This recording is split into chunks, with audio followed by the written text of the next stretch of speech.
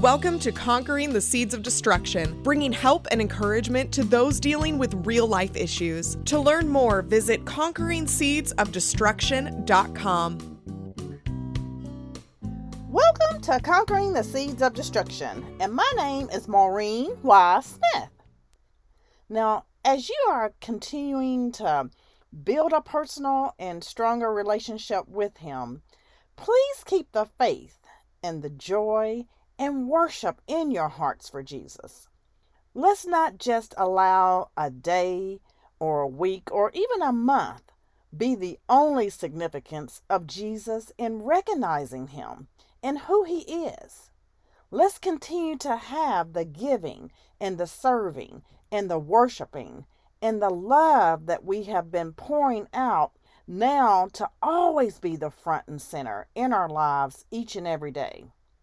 Now today, I'm going to actually pick back up to where I left off. Now, I had started talking about the root of prejudice that had been formed as the second root that comes from the seed of pride. Now, as you may remember, the root of arrogance was the first root that was formed, and the root of prejudice continued to be formed because you chose to listen to the enemy instead of listening to God.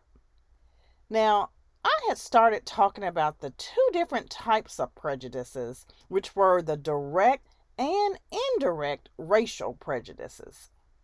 I had started talking about direct racial prejudices and sometimes how people may not be aware that the things that they say or do can show a sense of prejudice. There are even times that it can operate at a subconscious level. Now, I'm going to share a few examples where it can be displayed.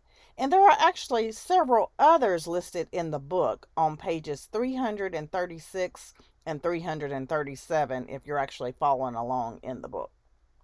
So the first one, your child comes home and discusses an incident that took place at school. After the child reveals to you the whole incident, your first words are, "What color was the person who did this to you?" And then a second one. You are standing in line at the grocery store, and the cashier is very friendly to the three people in front of you who all happen to be of the same race that the cashier is. And they also seem to be strangers to the cashier based on the types of conversations that are existing. Now, when it is your turn to be waited on, the cashier doesn't speak, talk, or say anything to you. Even when you initiate the conversation to say hello, the cashier completely ignores you, and you begin to wonder if it is because you are of a different race. Do you address it with them? Do you go and report it to the manager? Or do you just walk away as if it is nothing? And then another example that I'm going to share with direct racial prejudices is you teach in a classroom of students that are predominantly of one race, but you do have 1 to 2 students of a different race. You really haven't had much experience with the other races because most of your upbringing and your social and even relational skills never involved any other races except the one that you are familiar with. A situation arises in the classroom which involves one child whose race you are familiar with and then another child whose race that you are not familiar with. A few students of the race that you are familiar with said that the person whose race you are familiar with didn't do it, mainly because they didn't like the student from the other race. Now, of course, the student of the familiar race agreed with them as well. Now, the child whose race you are not familiar with said that they didn't do anything as well, and it was the other child. Now, As a teacher, are you quick to rush to judgment that it was the child whose race that you are not familiar with that did wrong? Or do you really try to get to the facts of what really happened? Do the additional voices sway your case in one direction, or do they not have an impact in your case? Now, as you can see from these scenarios, each situation allows you to feel the tone from it, and you see that race is involved and a prejudice has been formed. Whether there are deep-rooted feelings inside of you, or you were raised a certain way, or you have maybe been wronged in the past, or even if you just feel that some of your feelings are mild in nature, if at any time you condone it, you allow the enemy to build up on it, and it can grow deeper inside of you as more situations come your way.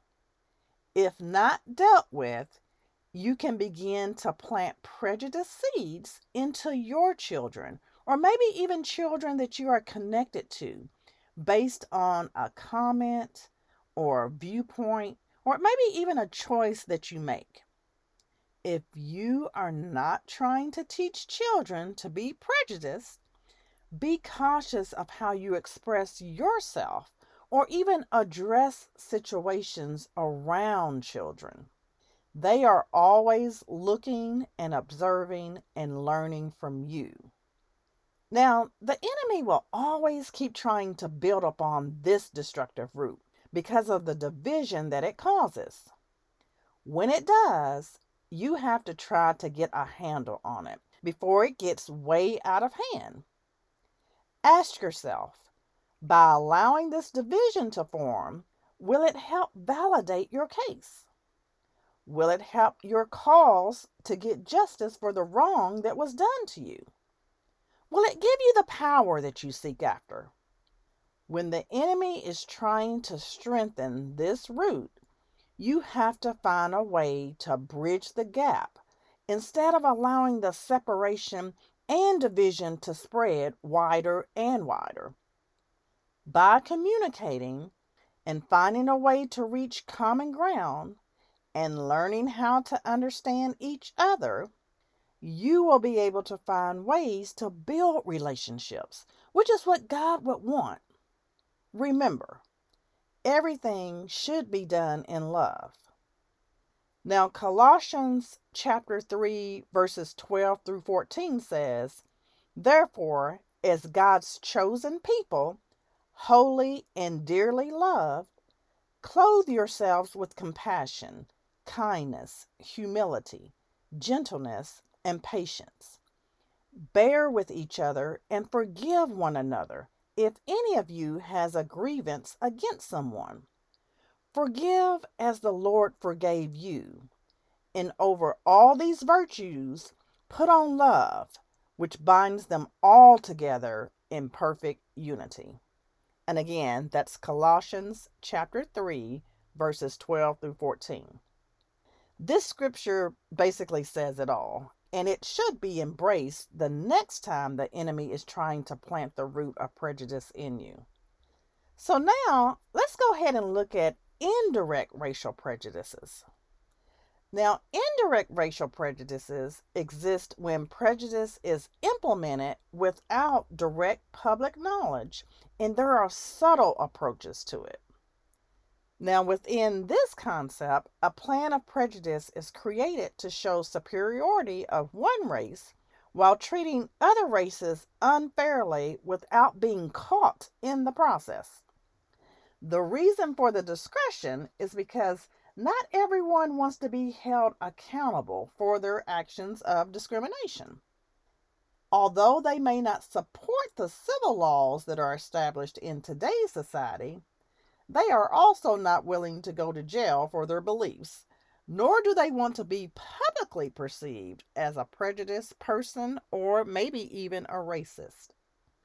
Now, some of the common ones are when you look at different ethnic groups denied or maybe not even approved for housing, or the lack of career progressions in senior leadership roles, or maybe even the lack of medical coverage or medical resources in certain communities, or the lack of school resources in ethnic communities. And of course, as you know, just the list can go on and on and on.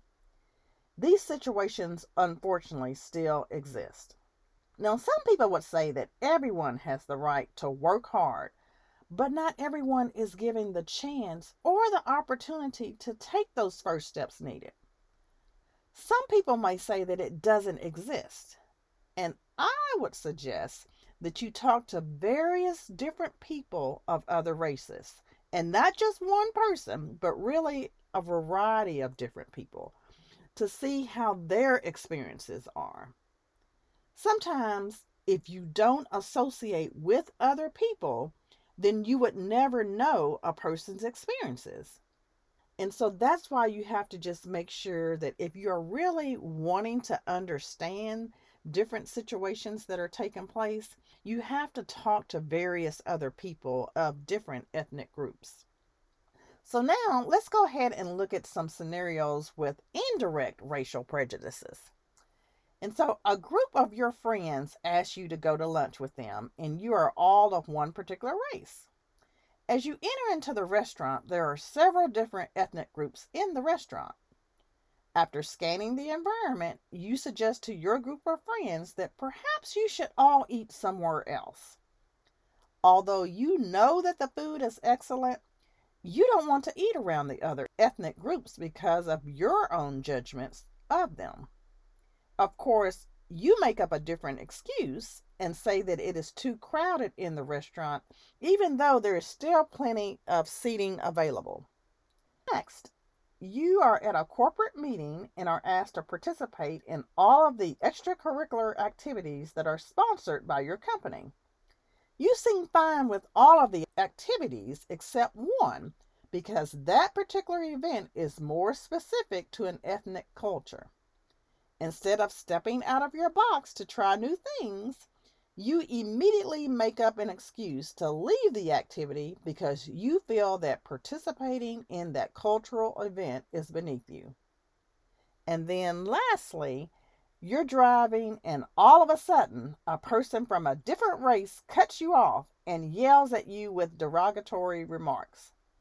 Within your frustrations and anger, do you conclude that some people are just crazy, or does the color of their skin cause you to be outraged?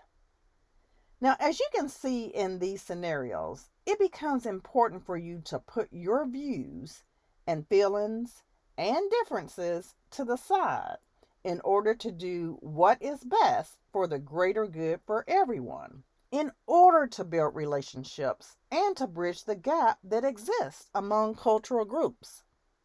Whether it is direct or indirect racial prejudices, somehow a choice has to be made to not allow the enemy to get the best of you, to where you operate in his trickery and deception. He will try with intensity to keep relationships broken or even non-existent, so please don't allow him to use race or skin color as the fertilizer for destruction or destructive development. And I see I'm going to have to come back tomorrow, so please come back and see how things unfold and what God will do in our lives as we are conquering the seeds of destruction. Take care and stay safe, everyone. Bye-bye. Public author and speaker Maureen Y. Smith brings help and encouragement to deal with real-life issues, giving you permission to live the life of abundance that God wants you to live, allowing peace, joy, and freedom to reign in your life. To book Maureen at your next event or small group, email conqueringseedsofdestruction@gmail.com. And to follow Maureen along in this journey, purchase your discounted copy of Conquering the Seeds of Destruction book and workbook at conqueringseedsofdestruction.com. That's conqueringseedsofdestruction.com.